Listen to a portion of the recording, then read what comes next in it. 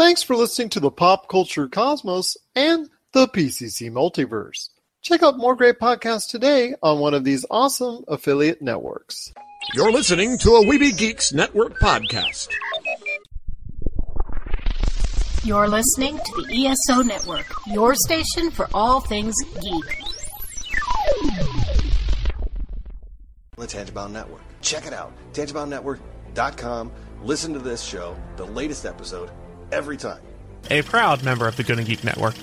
The opinions expressed are those of each individual. Check out all the other geeky podcasts over at GonnaGeekNetwork.com and get ready, because geekiness begins in 3, 2, 1. On this week's episode, we talk to Mata Haggis-Burridge about the representation of the LGBTQ+ community in video games as we reach our next stop, the PCC Multiverse. Don't be alarmed. The quasi-shimmering light before you is a trans-dimensional gateway to other worlds, other voices, other thoughts, and other realities. Up feels like down, and down feels like the number 7 on a Wednesday morning. Don't worry. That quivering, blood-boiling sensation under your eyebrows is all a part of the charm. Welcome to the PCC Multiverse. Listen up, all you gamers out there. Miracle Fruit Oil is ramping up the deals on its awesome Vitabrace gaming wristband. Vitabrace is clinically proven to help improve your gaming performance. Vitabrace will help you achieve your gaming goals, whether it's that single-player campaign, retro classic, or battle royale. Head on over today to miraclefruitoil.com, and if you use the code Vitabrace50, you'll get half off on a Vitabrace gaming wristband, or use the code Buy One Get One, and it's buy one, get one free. That's right, just use the code Vitabrace50, or buy and the number 1, get and the number 1 today to get some great deals on some Vitabrace gaming wristbands. So check it out today at miraclefruitoil.com. Vitabrace. Win with it. Well, one of the things I wanted to talk about Pride Month was just wanted to get into detail about the representation of LGBTQ+ characters within the video game scene, and is there a lot more that needs to be done when it comes to the representation of LGBTQ+ community in the environment of video games? And I have a great representative today that's going to talk about what's going on and where it needs to go from here. I'm speaking right now to the Professor of Creative and Entertainment Games at the Breda University of Applied Sciences. I almost have to take a breath there when I'm saying that. But I tell you what, he's also a former level designer at Electronic Arts. And boy, we're going to have a lot to talk about when it comes to Electronic Arts. It is Mata Haggis-Burridge. And I'll tell you what, Mata, is just so great to have you part of the program. Well, thank you very much for inviting me to be here.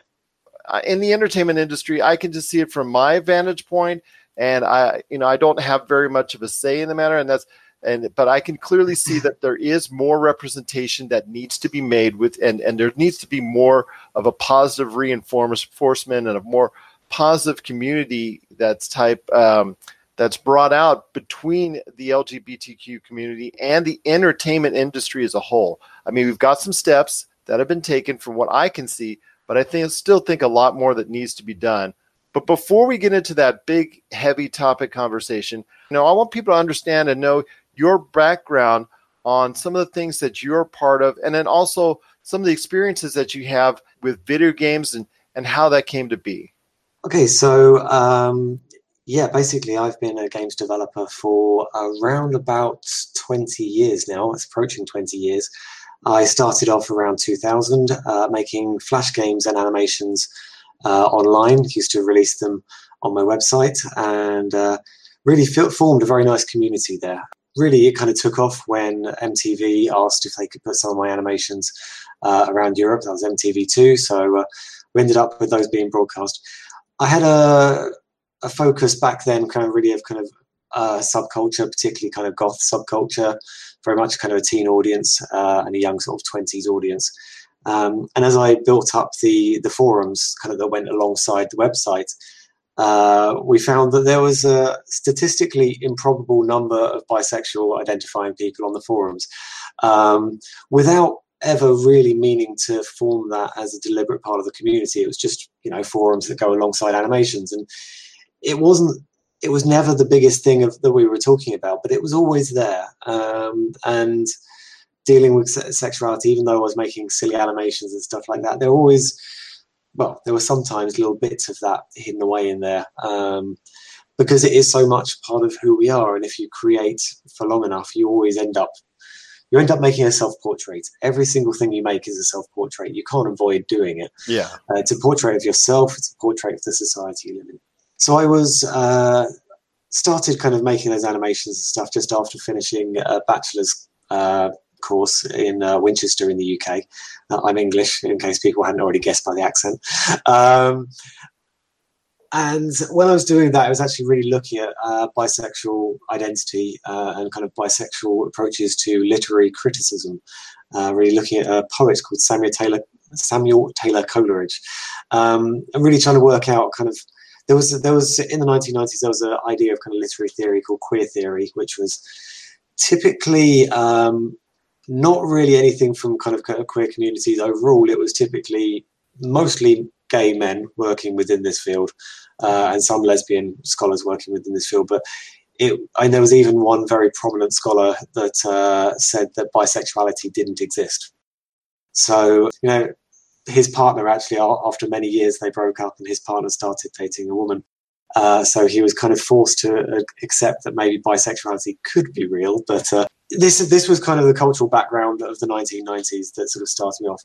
I was doing a PhD at the same time as running that business and learning how to make those games. And again, that was looking at identity and how it's represented in technology and fiction, looking at William Gibson particularly, who invented the term cyberspace, very influential over many things, and including things like Cyberpunk 2077, which we might touch on later in this conversation. Oh, I would think so, because that is a lot of talk going around, especially after E3. I know you took notice of this week. Yeah, I noticed that one happening. So yeah, I went to work for Electronic Arts on Burnout Paradise, where I was kind of a level design side of things. I put down, basically, if anybody's ever played that game, if you hit an object that moved, I put it there.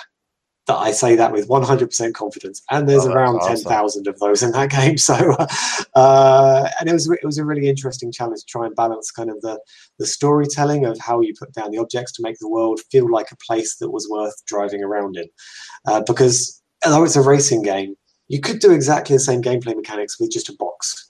Box sliding between boxes. That would still be a racing game, but the game feels better when it's in a city. And the city feels better to race through if it feels like, people just walked out of this scene just a moment ago. It feels like there could be people around the corner. Obviously, that game is rated kind of teenish, so they don't want to actually have you hitting pedestrians. It's not Grand Theft Auto, so it's an empty city kind of. But it's still a fabulous game. I have played it, and my compliments to you and the team for doing so. They were an amazing team to work with. I mean, full credit goes to them. They are absolutely stunning people we work with there. Interestingly, 4 of the people who I worked with there spun off and started Fireproof, who are now famous for making the Room series on Android and iOS. And I'm very familiar with those. That's great. Yes, so that was started by people who worked on Burnout Paradise. Their feeling was basically, we want to bring AAA visuals to the mobile market and make something small that we can make by ourselves. And they made The Room, and I think it's a fantastic series. And, we see lots of people from that Burnout team really have continued flourishing through the industry. It was a difficult production, that one. Lots of stress, lots of hard work, many, many, many hours in the office. I got RSI from trying to hold because, when you hold the acceleration trigger. Yes. When you're testing that game 10 hours a day, you're just holding an acceleration trigger in its like little hook pose for about 10 hours. That was not comfortable. That still hurts today. So yeah, there are physical side effects to making games. I would imagine so. I mean, as someone who's played it, and if you play we use a controller for an extended amount of time. I mean, even just game testers, and obviously what you guys do as well. I mean, if you're doing something repetitive or something in along the lines for an extended amount of time, those things are bound to happen. Yeah, it's quite a tough business actually. We do work ourselves very hard to try and create the best things for people. And I know you get a lot of criticism as well. People coming up to, well, you just make games. You just make games, and it's you just have to. I would ask people if they go experience an E3, because I've been to a few E3s. I wasn't there this time around, but I sent a crew there. But this time, but the E3s I've been to, and you talk to the developers firsthand, and you talk to people that have worked in the industry, such as yourself, and you can see, in some cases, the long hours that are done, the crunch times that have taken place, and you see the fact that it is not so easy just going ahead and being in front of that computer and doing the things that you need to do, mocap, the whole 9 yards for so long, for such a period of time. And then as it gets close to the end, you have crunch time where you work an unbelievable amount of hours in order to get the product out the door. Yeah, absolutely. I mean, yes, we're not like breaking rocks with sledgehammers, but it is definitely a type of hard.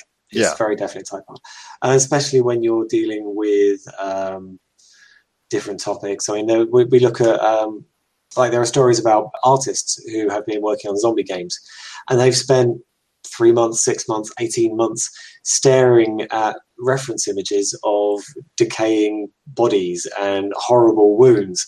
And every night they go to sleep and those images are still in front of their head, and they have to go home and have a relationship and have a life or raise a family. And their workplace is just blood, gore, and disease. And it's like, this is hard stuff we're asking people to do for the sake of entertainment. It is a tough business that we're working in. I can imagine so. So indeed.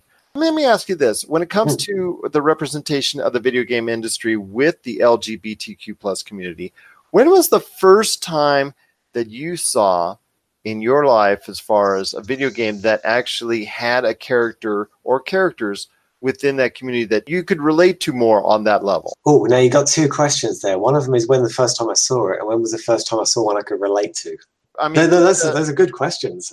Yeah, so I think the first time I remember noticing a gay character in a game, or an LGBTQ character in a game, was a light gun game. I can't even remember the name of it right now. But it was a light gun game, and it was a tiny little moment that you had shot one of the sort of primary women enemies. There was lots of enemies of multiple genders, but there was one of them was a woman, and there was another enemy who was also a woman around, who was kind of one of the prime baddies in this as well. And when you killed one of them, it was very clear that this was not just a comrade you had shot. Mm-hmm. This was her partner. And it was only a few lines. It was probably 20 seconds or something of it. But I was so surprised to see that in a game. Pleasantly surprised, of course. There was still basically the non-straight characters were baddies and stuff like that, so you can kind of there's maybe progress to be made there, but it was really nice to see just somebody who wasn't heterosexual or asexual, should I say, because I mean a lot of video game characters don't really express any particular sexuality at all. Like you said, when you're creating games, you have NPCs, and they're not usually designed with any type of sexual preference, and they're just there to communicate, and then you move on once you're done with them. Yeah, when your average NPC is, go find me 3 magic stones. It's like, I think that one's really into boys. I don't know. It just doesn't really work like that. I'm going to send you on another fetch quest. How about that? Yeah. But the question of like, what was the first time I found a character I could relate to was actually one of the reasons that I ended up making the game that I'm probably best known for these days, which is a game called Fragments of Him. So Fragments of Him started off as a bit of an experiment with myself and a couple of other guys who are now graduates and have their own company, SassyBot. SassyBot are based in Breda, my local town where the university is. And they asked me to join them on a games jam. And I'd been wanting to make a game about the end of a relationship. And I said to them on the first day, it's a 3-day game jam, so we have to make a whole game in 3 days, or at least a whole short game in 3 days is the plan. And I said to them on the first day, is it okay if I make the two main characters in this men? And they were like, yeah, of course. Being Dutch, they're generally quite open-minded about stuff. Yeah. And they were like, yeah, of course, there's no problem. Yeah, fine. And so I set to work really creating what became the first story of Fragments of Him. So Fragments of Him is a drama, basically. It's a semi-interactive drama where you walk around scenes, you click on objects. But as you click on objects, you follow the story of four people. One of them is a man who dies in a car crash. And the other three are his friends and family and how they come to terms with that loss. That's the journey you go on with them. It takes about 2.5 hours to play through. It's a complete story in itself. We have a bisexual lead character, which is Will, the man who dies in the accident, his partner Harry, who's gay. We've got Will's ex-girlfriend Sarah from university days, and we've got Mary, who's Will's grandmother. So we see sort of different versions of love in this game. We see kind of friendship, we see family, we see the love between partners, and hopefully we go through that sort of journey of loss and memory with them. And part of the reason I wanted to make Will bisexual and to make him kind of the central linchpin of all of this was that I didn't really feel like I'd played a game with a bisexual character that I recognised. There wasn't a representation of bisexuality there that I went, yeah, that's how it feels like to me. And in the classic phrase that I've seen kind of on the comment sections of many sort of articles on the internet, they say, why don't you go and make it then? Well, I did. When many of us have asked for kind of better diverse representation in video games, the first comment you see on the comment section a lot of the time has been, well, why don't you go make it then? It's like, well, yeah, here we go. This is my effort. This is my attempt. Is it perfect? Probably not. It's not. But I think it's pretty good. I'm super proud of what we made there. SassyBot did an amazing job. They absolutely trusted me in the design and the art and things. I researched that thing just all the way forwards and backwards I possibly could. We've got real locations. We've got many of the scenes in the game are actually from my life or have happened to people by me. So this is as realistic as I can make it. I poured my heart and soul into this. The script itself took about 2.5 years to write. This is not like even though the first prototype was done in 3 days, turning that into a full thing, because after that first prototype, 60,000 people played it all over the world. We got comments from industry leaders going, "Oh my God, this is amazing. I wish there were more things like this." People were messaging me on Facebook after looking me up to just say thank you for it. The amount of people we moved with that story was phenomenal, and so we wanted to make the full version of it. Oh, that's awesome. And I think one of the things that was interesting about that, though, was because I was working with reality as my medium, in essence. I was writing as realistically about grief as possible in a video game form. And of course, we toured with this. We took this to quite a few shows, and I was showing it at Gamescom a few years ago. And if you've ever been to Gamescom, it's this huge German conference. There's about 500,000 people attending it. It's enormous. It's the scale of it is insane, and the number of people and the noise and everything is crazy. We had this tiny little booth, and we had lots of people come by and play. And one of the guys, he came across and played it, and he was an Afghanistan veteran. And the story, even though it's about a bisexual man and his gay partner in that little bit that he was playing, he was saying that story of loss is how I feel about the friends I lost. It should resonate regardless of whoever the main character is. If the story's good enough, it's going to resonate with everyone. It's interesting because we made a game that prominently has non-heterosexual characters in it. It's often profiled as a gay game. But it's just stories about people. We've expected queer communities to be able to appreciate straight stories for basically the entirety of history. And there's no reason that straight people can't appreciate stories about queer communities as well. This idea that we have to kind of put this curtain or this wall down between our communities and say, this one's for you and this one's for you, it's odd. And maybe I say that partly because I'm bisexual, so I sort of have a foot wandering on this line between the communities. But that's also one of the problems with being bisexual, that there is a less strong bisexual community often than there is a gay community or a straight community. Although straight community doesn't think of itself as a straight community, it thinks itself as society. But you're right in that sense that it is a community, so to speak, and that line has been drawn for several years. I mean, when you're playing it as part of the industry, as someone who's been playing games since basically 1980 for some time now, I've seen it as far as very little representation, and that's very sad. As in many ways that's the case. It's finally starting to get to the point now where there's games, whether they're small indie developers or large AAA developers, you're starting to get that representation. I know you see behind me at Mass Effect, and you got Shepard there and whatnot. Yeah. That to me is one of the first AAA games where you could have any type of representation. Did you get a chance to play Mass Effect through, and what were your thoughts, if that's the case, even if you didn't, about the chance that you could play as a gay or bisexual character? Well, sometimes you could play as a gay or bisexual sometimes character. it's based on the choices. I mean, I mean, obviously it's a start. Was a start. Actually, in some games, I think in Mass Effect 2, if you played as male Shepard, you could not romance men.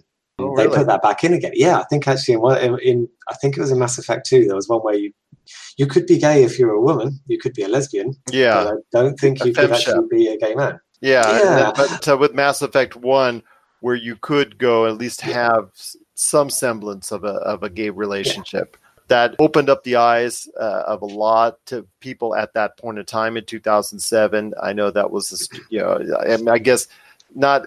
It was a start, and hopefully, it would signal the sign to come for some more positive signs. Obviously, your game, that has gone out to the community. Before we go into any other questions, where can they find your game? I think probably the easiest place would just go straight to fragmentsofhim.com. So it's available there. You can buy it directly from SassyBot on fragmentsofhim.com. It's also available on Steam. It's available on Xbox One, and it's available on PlayStation 4. So if you have any of those titles, any of those platforms, please do pick it up. Small developers really just need your help. We pour our heart and souls into these things, and we just hope that somebody supports us so we can make something beautiful next time. Absolutely. I should probably mention that SassyBot are now making another odd game in some ways. They're now making a game called Winkeltje, or Winkeltje, as you might say it, which is Winkeltje is Dutch word for a small shop, and it's a shopkeeping game. And you play as a young woman who's starting a shop, and it's adorable. It's so nice. And so they've gone from kind of this very deep and melancholy game to something very light and just lovely. And they're small developers like that are putting their heart into trying to make something interesting, something different, something original. And I fully encourage all of your listeners to go out there and support any small developer that's doing something different. If you like the look of it, please pay for it, because people need your support. Absolutely. And then you go to places like E3 in the past, and they have Indiecade, where you go and seen the lineup of so many different independent developers. And whenever I've gone there, if I'm looking for something out of the box that's different from the norm, that's the first place I go. Yeah, I know. I find those things much more exciting generally than the big titles. The small, heartfelt, games made by some passionate developers generally have a lot more heart and soul in them. And to kind of jump back to something like Mass Effect, I think that it tried a lot of great things, and I think it paved a lot of way for representation in some ways. But like a lot of big things, it's also got its flaws. I played as a good person all the way through. And I ended up only with one person at one point. And it's interesting that you can't be polyamorous, for example. there were a couple of characters. I really liked Liara and I really liked Jack. And I wanted those to be my partners. And they were like, nope, got to choose one of us. Okay, that's a choice. That's a community that, polyamory is a small thing. So it's like, okay, I get that why that might not be there. When I went through on another playthrough, I decided to play it making all the evil choices as the worst I could, the flirtiest I could, doing absolutely everything I could that would kind of rank up the kind of evil version of Shepard. And I slept with most of the crew. Now, as a bisexual person, that sends a message. Because if I play as a good person, I end up in a single relationship. If I play as a bad person, I get to sleep with lots of people. And multiple genders and things like that. And there's this sort of underlying message. Yeah. If you're into trying to find multiple partners, or you want to be with multiple genders, you have to be evil to do that. And that shouldn't be the case. No, and it takes me back to a comment that Paul Verhoeven made about Basic Instinct. Basic Instinct. You've got this kind of serial killer, Catherine, and he said. Catherine is the devil. That's why she's bisexual. And it was one of those moments of like, evil is by its nature bisexual because it can appeal to everybody. And it's to see it sort of pop up in a funny way in Mass Effect was really interesting. Now, I do also want to say that while I'm criticizing BioWare a bit here, I also think that as a company, they try really damn hard to get this stuff right. And I really respect that they're trying. In some ways, you don't get points for effort, you get points for success. And so I really respect the efforts on that. And the Dragon Age series, they've got some great writers on that, and they really try very, very hard to get diverse representation. And they're doing better. They are doing better. They're always progressing. And I think that while there have been some dropped balls along the way, I think, that's a really bad metaphor in this context. Well, then you're just going to get me started talking about Andromeda, and let's not go there. Andromeda was interesting. Well, it's just because the lack of success of Andromeda, the issues that were plagued by it. Fortunately, the product that came out, I didn't think was at the level of quality as an overall game experience there comparatively to the Mass Effect 1, 2, and 3.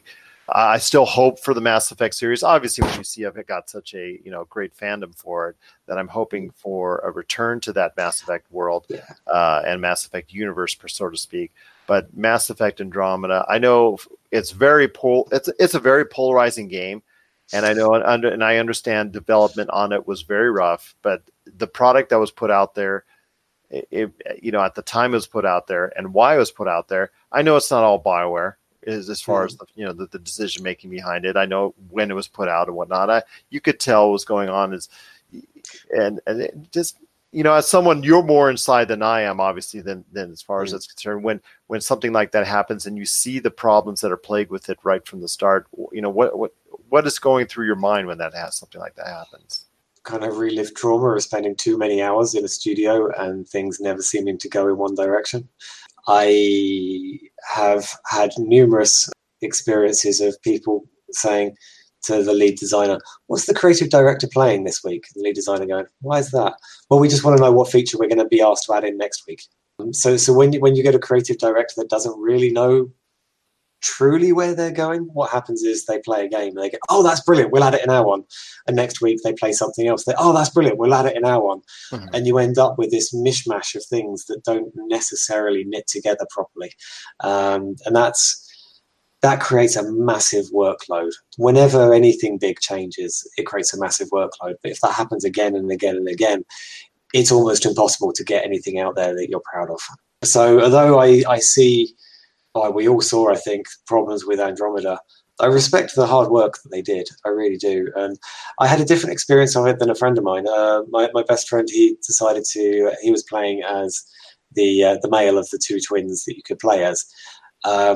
And he found it incredibly annoying. I think he stopped after a few hours because he's just like, it sounded like this entitled rich kid who was out there like, yeah, I'm going to save the world. I'm going to be a captain. I'm going to build the universe in my shape and whatever. Whereas I played it as the woman within the two twins. And to me, it was more like a plucky kid trying to prove herself. And I believe the lines of the script are almost identical, but the difference in the context, the difference that, you know, we live in a patriarchal society.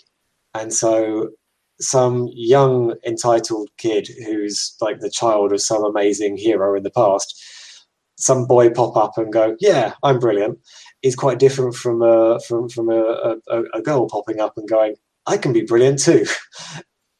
And I think that the cultural weight of those things, you can't just gender swap and expect it to mean the same thing. And in that case, I think that, and I quite enjoyed Andromeda, but I think a lot of that might have been that I chose to play as the woman rather than as a man. And that gave a different weight to her success.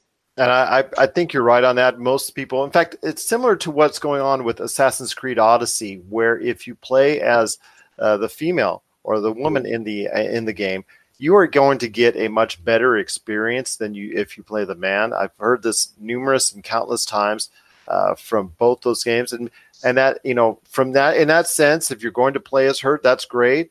If you're not, then maybe you're you know, maybe a retelling of it should have been necessary, or a rescripting of it should have been necessary to make it, you know, the weight of it more important on each. But you're right. I just thought with the product from the get-go and the fact that it just was not ready to ship when it shipped, I think the fact that it started off on such a bad foot helped create those issues and problems and stigma behind Mass Effect Andromeda. I mean, you saw the glitches, you saw the issues with it and the technical issues that were part of the game, especially early on in the process. I think I played a heavily patched version by the time I got around to getting onto it, so it was actually reasonably smooth experience, but there were still some odd bits that popped up here and there.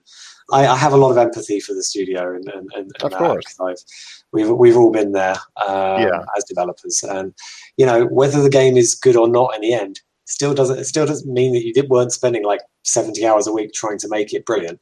And it can just be that sometimes you put all your passion in and it just turns out to not be what you wanted it to be. I think players are sometimes very quick to jump on blaming devs, and sometimes what seemed like a good idea just wasn't, and that's a real shame. And I get that people really were excited about things sometimes, but sometimes it just wasn't the time for it. I agree with you on that. I think that's a better way to assess as far as it's concerned, rather than just go ahead and dump on the devs. But you know, as you've spoken out and alluded to already, we as a society have a tendency to go ahead and act on impulse, and sometimes that's not always the best of things. But I wanted to ask you this before we head on out today, and I wanted to ask you, where does the video game industry as a whole need to go as far as better representation of the lesbian, the gay, the bisexual, the transsexual, the queer community? Where do they need to go as far as a better representation that would actually make you, I don't want to say make you happy, but make you more satisfied with what the products are going out there? I think in some ways, well, for a start, I think we need to recognize that there has been a huge amount of progress in the last few years. I think there is definite improvement in visibility of characters, not necessarily always the lead character, but certainly as NPCs. We see a lot more representation and diversity there. I think there's something else that we need to recognize, which is it's not just about queer communities now. We've become increasingly aware of the intersectional value of putting everybody forward. You know, there's no point in just the queer community succeeding if people of colour are not included in this. I also think that we need to look at things like rural versus urban living. You know, the representation of city dwellers is significantly higher than people who are living in the countryside. And, you know, if I want to play a game about a person who lives in a city and goes around driving cars and smashing stuff up, I've got tons of those. I can see my life represented there. Whereas if I live in the countryside, you know, Pokemon Go barely works for me. There's no Pokestops in the countryside. We've got to think about all the players. We've got to think about all of the people who are involved with this. And yes, definitely queer communities are a part of this, but we need to form a more equal and just society where hopefully everybody gets better representation, which is hard. But I think actually the thing with Andromeda is perhaps a sign of where this could go, because I don't think I was alone in thinking that the woman character was more interesting to play as. And obviously Assassin's Creed is another example where the woman character is actually a bit more interesting to play as. So I think we need to encourage developers to trust that when there is a better option, go for that better character. Because, you know, I've played a hell of a lot of kind of space captain white guys with like stubbly beard and whatever. I've not played nearly as many gay women as space captains. I've not played nearly as many African American people. I don't think I've ever played a single game where the lead character is from Nigeria. And there's a hell of a lot of people in Nigeria. And there's a hell of a lot of games out there, but I've not played them as them yet. Actually, there is one I have played. Tell me right, it was a beat 'em up made by people from Nigeria. There you go. I think that also is kind of one of those things that, so we've got two sides there. We've got the pick the best character for your story. From the writing industry, if you're writing a novel, sometimes you have this great sequence of events and the person who's going through them is dull. And you have to find who's the most interesting person who would find this hardest but overcome it.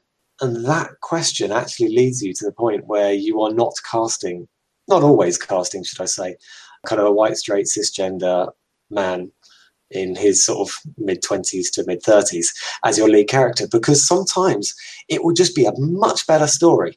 And that's the thing. This idea that diversity is some sort of token thing or some sort of political identity, it's not like that. The diversity side of this can be a massive benefit to the quality of the experience because the character is more interesting, the challenges they face are more interesting. So that engagement with different communities, queer communities, but communities from different cultures around the world, you know, Eastern Europe, sort of Southern India kind of side of things, where all of these places around the world, we've got different cultures. We could use these as inspiration for our games. We could use these as inspiration for our settings. The conflicts that these will have, the stories that we could tell might be ones we've never played before. How do we turn those into gameplay mechanics? How do we turn those into amazing, engaging stories which will touch the hearts of everybody who plays? And as I mentioned earlier, in Fragments of Him, our own game, an Afghanistan veteran could feel and relate to the emotions of a bisexual man and his gay partner set in London. And that core of humanity is the same for all of us. Love touches us all. Love touches us all, and it's an incredibly powerful emotion. And if we can find ways to harness that, if we can find ways to bring that to be the unifying point in our stories, questions about sexuality and gender and culture fall to the side when we look at each other as people, and we find those stories, and we find the passion, and we share just how they try to be happy in their lives, because that's all any of us want. We just want to be happy and live peaceful, successful lives. I think we could find stories with the most interesting characters from all different backgrounds, from all different sexualities, all different genders. I think that we could find new gameplay there which will actually keep us inspired for basically the rest of human future. You know, storytelling has been part of humanity. In fact, it's probably possibly the quintessential part of humanity throughout our lives. And one of the things about storytelling is you pick different characters every time. You tell a new story every time. You tell about a new context every time. Because if you keep on telling, hey, here's a military guy and there's been a double cross, yeah, you can tell that, but eventually there's only so many stories you necessarily want to have that as your main thing. Eventually you're going to want to, you know, switch channel and watch The Good Place, or like flick across to Planet Earth and watch David Attenborough make you cry about penguins or something. You know, we need variety in our lives. We need to see different things.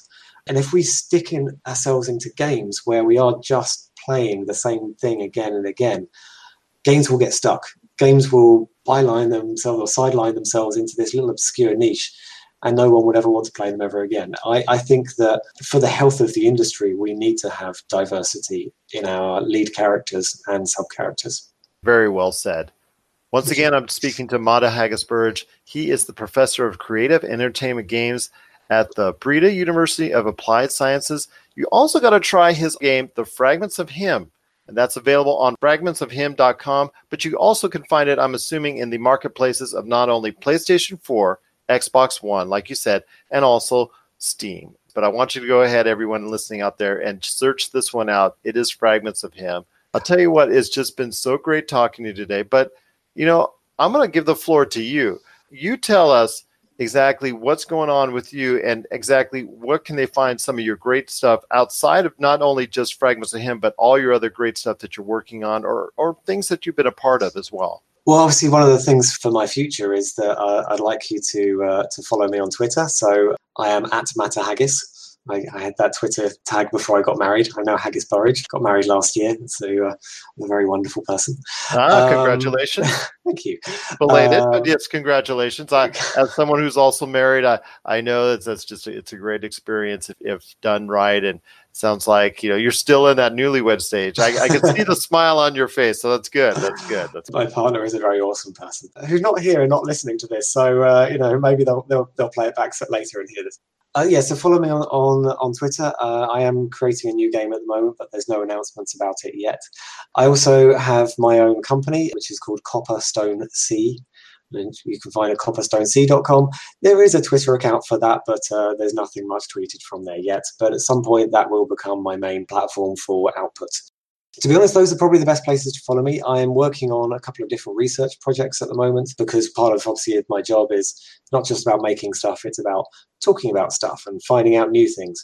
And so we are looking, for example, I'm working with a group in Denmark to make a small game, a little bit like Hidden Folks. Do you know Hidden Folks? Yes. Yeah, so for your listeners, in case they don't know, it's kind of this black and white sort of game with lots of little drawings of tiny little people, a bit like Where's Wally, and you have to kind of find the right people in the thing, and it's all animated, and it's adorable. You should find Hidden Folks and support the creator of that. It's great. Play it on mobile and tablet, and support small creators. They do great things, and kids absolutely love it. So we've made kind of an educational version of this in a little way, which is being sent around classrooms in Europe to try out.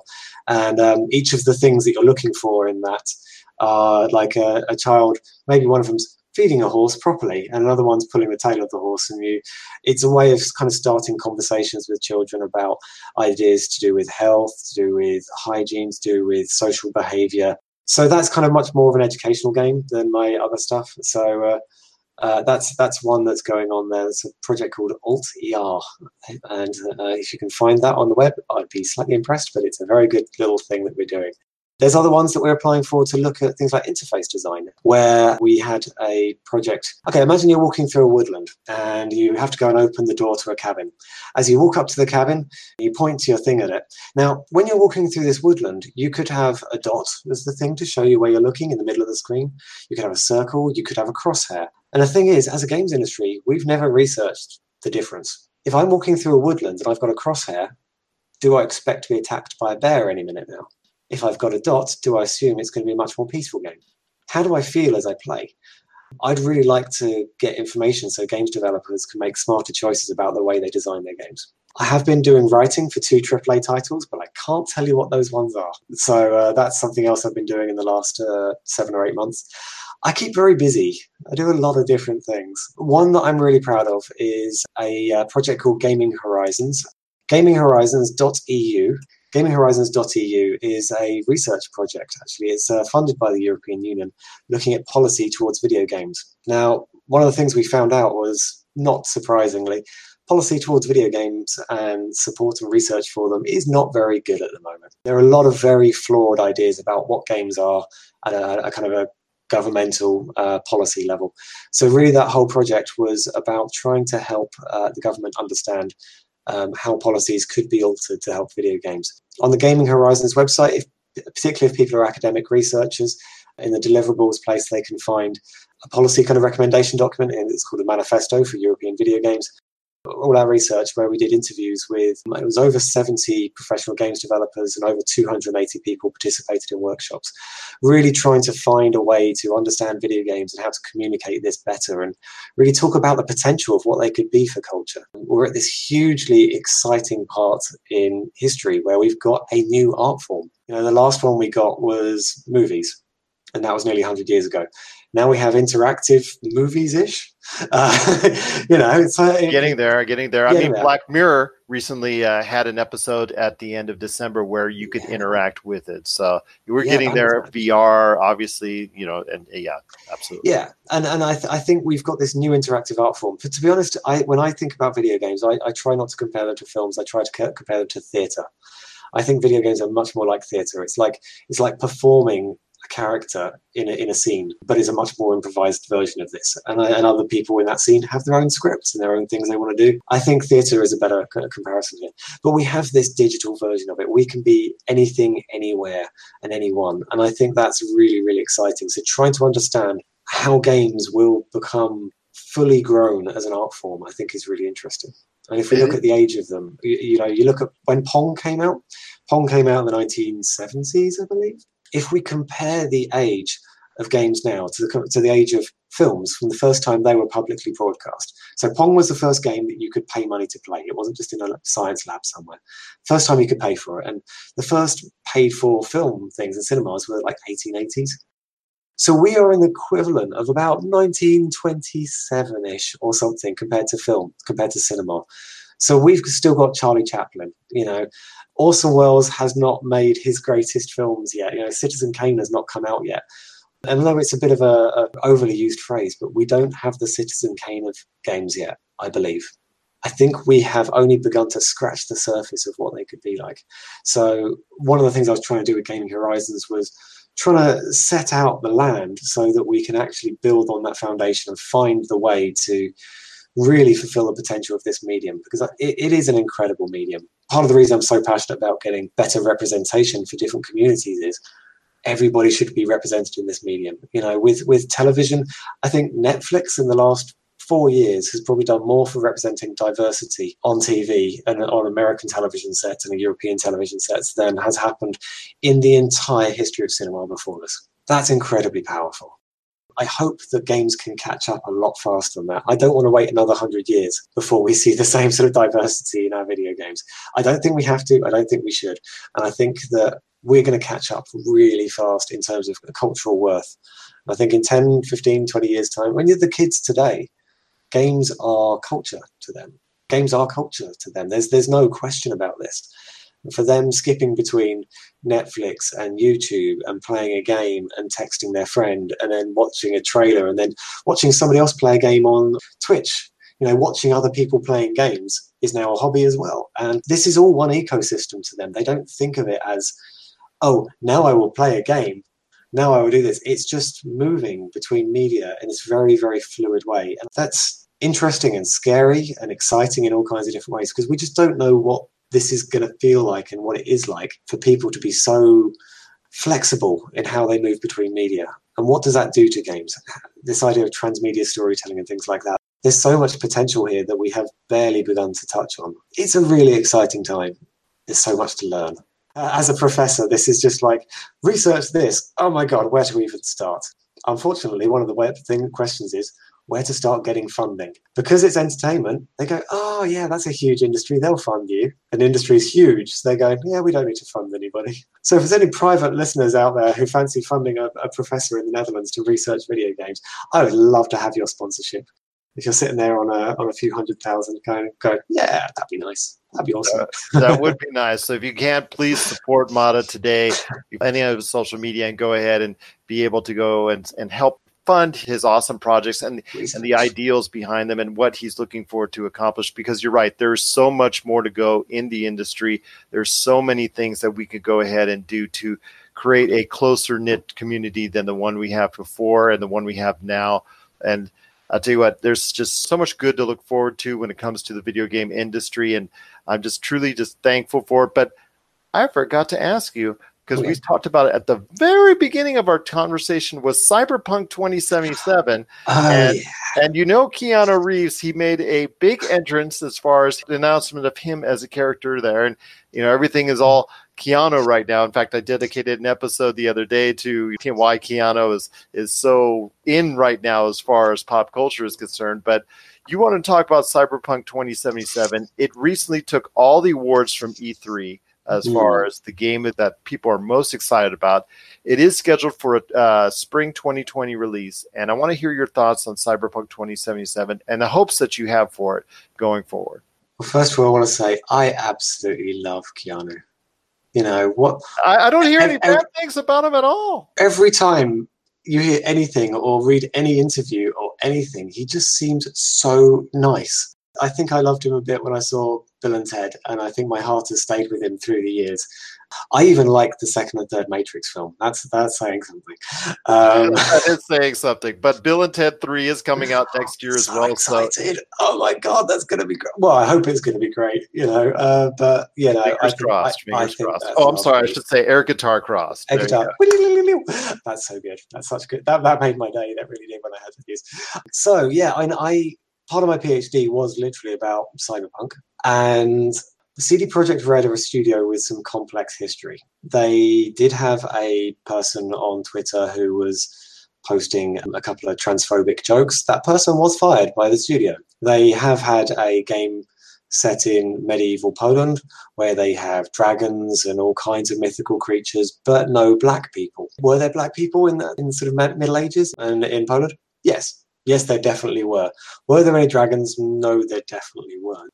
And there's also other things about representation of women in the game. So, like, there was a card game in The Witcher where you could sleep with as many women and then you get a card, like a collectible card for the person you'd slept with.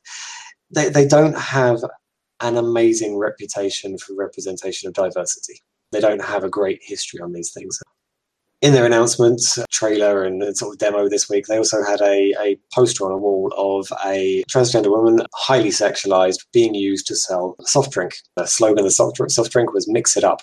And, you know, the art director, the interview with, I believe, female pronouns are appropriate here. I believe she said that this was an intentional thing. It was supposed to be kind of satirizing how terrible capitalism is, that it will objectify bodies in this way, that it will take a beautiful body like this transgender person's body and use it to sell soft drinks, which within the context of the game makes sense. But the thing is, that game's not out for another 9 months or something like that. Until that point, we just see a kind of commodification of a transgender person's body. And there's enough trouble for transgender people in the world already. That's not helping much, you know, and that's a massive understatement. That's, you know, if we look in America, transgender rights are hotly contested by the current leadership to the point of increasing the danger, the literal danger for the lives of anybody transgender in America at the moment. If we look to Brazil, there's a far-right leader who's been voted in over there, and a massive escalation in the murder of transgender women. The transgender community throughout the world has been historically killed, to be honest. Let's put it that way. There's massive prejudice against this group, and I'm not going to say that I am the world-class expert on this stuff, but I've got enough sense to listen to my transgender friends when they say that poster was not really acceptable. That's not helping. I think if CD Projekt Red had a history of representing diversity well, or even BioWare's history of trying to represent diversity well and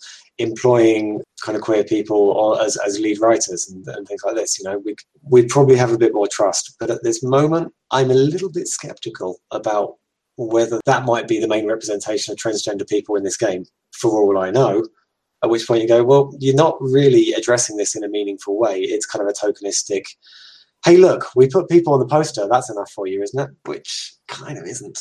I mean, basically it shows that while we've come so far, we still have a ways to go when it comes to full representation in the game. As I said about kind of BioWare earlier, I do give some respect for effort, and I do believe the art director when they said what they said. You know, I believe it was probably done with goodwill.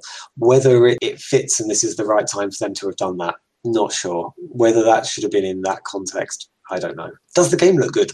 I don't know. It probably will be. It'll probably be jolly good fun. Whether it's cyberpunk that I recognise, I don't know. I'll see about that one. But Keanu, let's try to put the positives on Keanu there. Keanu's amazing. You know, no, when in doubt, go back to Keanu. Yeah, no, and this is it. I mean, I don't want to be so harsh on people trying to do good stuff that nobody ever tries anymore. This is the risk. So not being transgender, I do have a little bit of privilege in that this is not putting my own life at risk. Whereas I like I say, there are other people who are friends who this is part of their life. So I can't give them full credit for this, but I'm glad that it's at least something people are talking about. I'm glad that this is getting talked about in mainstream press, and hopefully it'll encourage other developers to keep trying and hopefully do better. And maybe when the game comes out, it'll all be brilliant. Perhaps this controversy will help push the studio in a really good direction. That's the hope. I think there's this reputation of queer communities and kind of intersectional feminists. We have this reputation of apparently complaining about everything. And it's not because we want things to stay bad. We want things to get better. We actually are full of hope and optimism. We can create a really great world. And there are things that we need to overcome to get there. And if equality was reached by people not shouting, then we'd have reached equality a long time ago. We were silent on these issues for millennia. And women's rights only really progressed when people started throwing themselves in front of the king's horse. When people started dying for this and causing trouble and being angry. Gay rights, Stonewall, we asked for gay rights for a very, very long time. We've existed in culture forever, and we never got anywhere until we had a riot. The civil rights movement with equality for people of color and black people, particularly in America, it was not always peaceful. A lot of it was. And it was a huge respect for the people who had the power to remain peaceful in that. Because, I think sometimes asking people to be patient and calm, sometimes it's just too much to ask. It's been too long. And without people shouting about this and protesting, unfortunately, we see that things don't change. So while intersectional feminists look like we complain all the time, we want the world to be better for everybody. Intersectional feminism is about improving lives for people of all genders. And I do mean all genders, I mean including men. That's an equality issue. Feminism has got your back here. We want equality. And that sometimes means that men need to get more respect. Men need to be allowed to be emotional, as well as women need to be able to have power and respect. Just as much, this horrible mess that we've got ourselves into, we can't just pick one bit out and go, we'll fix that. And I think that's what previous versions of feminism had, that they tried to kind of take out one piece and go, we can fix this little bit. And I think intersectional feminism is really going, unless we get people of color along with us, this is not worth it. We need to get everybody better. We need to raise everybody up so we all have a chance in society and equal say in society. So, I might complain about Cyberpunk 2077, and I wish that these complaints, and I hope, and I slightly believe it will make the game better.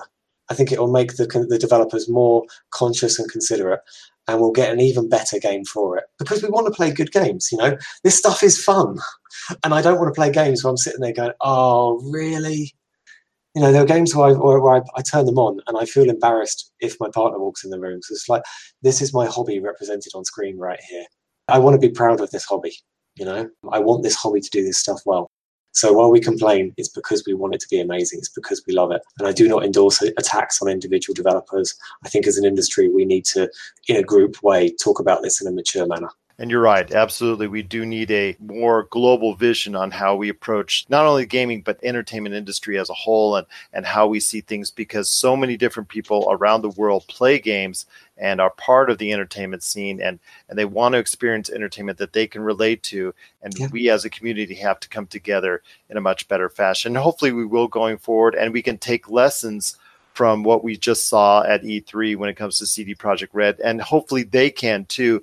I know. I really do hope so, and I'm sure this has been a very uncomfortable time for them. I do have sympathy for them. I also see that they are currently unintentionally contributing to a bad situation, and I really hope that they can come back from this stronger and better, and that we do something great for everybody. I hope so too as well. Once again, this is Mata Haggis-Burge. He is the professor of creative entertainment games. Hold on, I'm going to take a breath here. At the Breda University of Applied Sciences. I tell you what, that is a long title, but that is a cool title nonetheless. It's so great to have you on the show. Check out his awesome game, Fragments of Him, at fragmentsofhim.com, or in the marketplace of PlayStation 4, Xbox One, and Steam. Mata, it's been truly great talking to you today. I also want to say you are most welcome back anytime at your convenience to come on the show and talk the gaming scene, talk about anything you want as well when it concerns pop culture. I just truly appreciate having you on the program today. Oh, it's been really fun. I love talking about this stuff. There's so many interesting, exciting things going on. I mean, you look at kind of some of the stuff that's been announced, like little games like 12 Minutes. You look at things like the new Watch Dogs, Watch Dog Legion. That looks so cool. You've got grandmothers shooting people with pistols and infiltrating spy things. This sounds fantastic. Oh, and there's something like Heaven's Vault that came out last year, an archaeological game where you're decrypting histories of the universe. It's a really exciting time in games. I think there's so many cool things around. Oh, and a good one, if people don't have it on their radar yet, that I'm really excited about, is a game called Telling Lies. The sequel to Her Story. A guy called Sam Barlow is the writer of this. In Her Story, if you've not played it, people should download it. It's fantastic. You're basically looking through video footage of a police interview and trying to search out terms from all the clips to work out the true story of what happened. It's really, really interesting stuff. There is so much exciting stuff going on in games, and I'd be happy to come back and talk about this stuff again. Yeah. That would be awesome indeed. Her Story created a lot of goodwill and buzz when it came out, a lot of awards as well. So yes, anybody gets a chance, check out that game, plus also the game upcoming as well. Just Telling Lies looks amazing. It does look amazing indeed. Well, Mata, it's been great talking to you. I wish you tremendous success in the future. And again, I want you back on the program to talk more great stuff within the video gaming industry. Well, I'd love to come back again. Thank you very much for inviting me to join you today. And thanks so much for being a part of the Pop Culture Cosmos.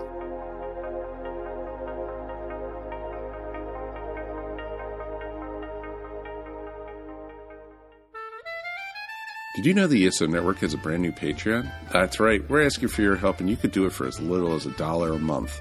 Don't fret, all your favorite shows will still be available for free as always, but you can get exclusive podcasts and more not heard anywhere else but on our Patreon. To sign up for the ESO Network Patreon's easy.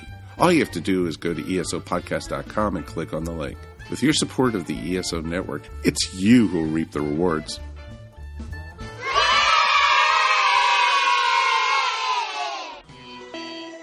You're listening to a Weeby Geeks Network podcast. This has been a broadcast of the ESO Network. Be part of the crew and help support our shows by donating to our ESO Patreon or by shopping through Amazon.com or the TeePublic store, which can all be found at www.esonetwork.com. The ESO Network, your station for all things geek. Tangent Bound Network. Let your voice be heard. TangentBoundNetwork.com.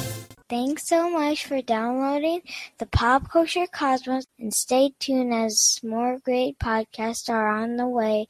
Thanks again for listening to us here at the Pop Culture Cosmos.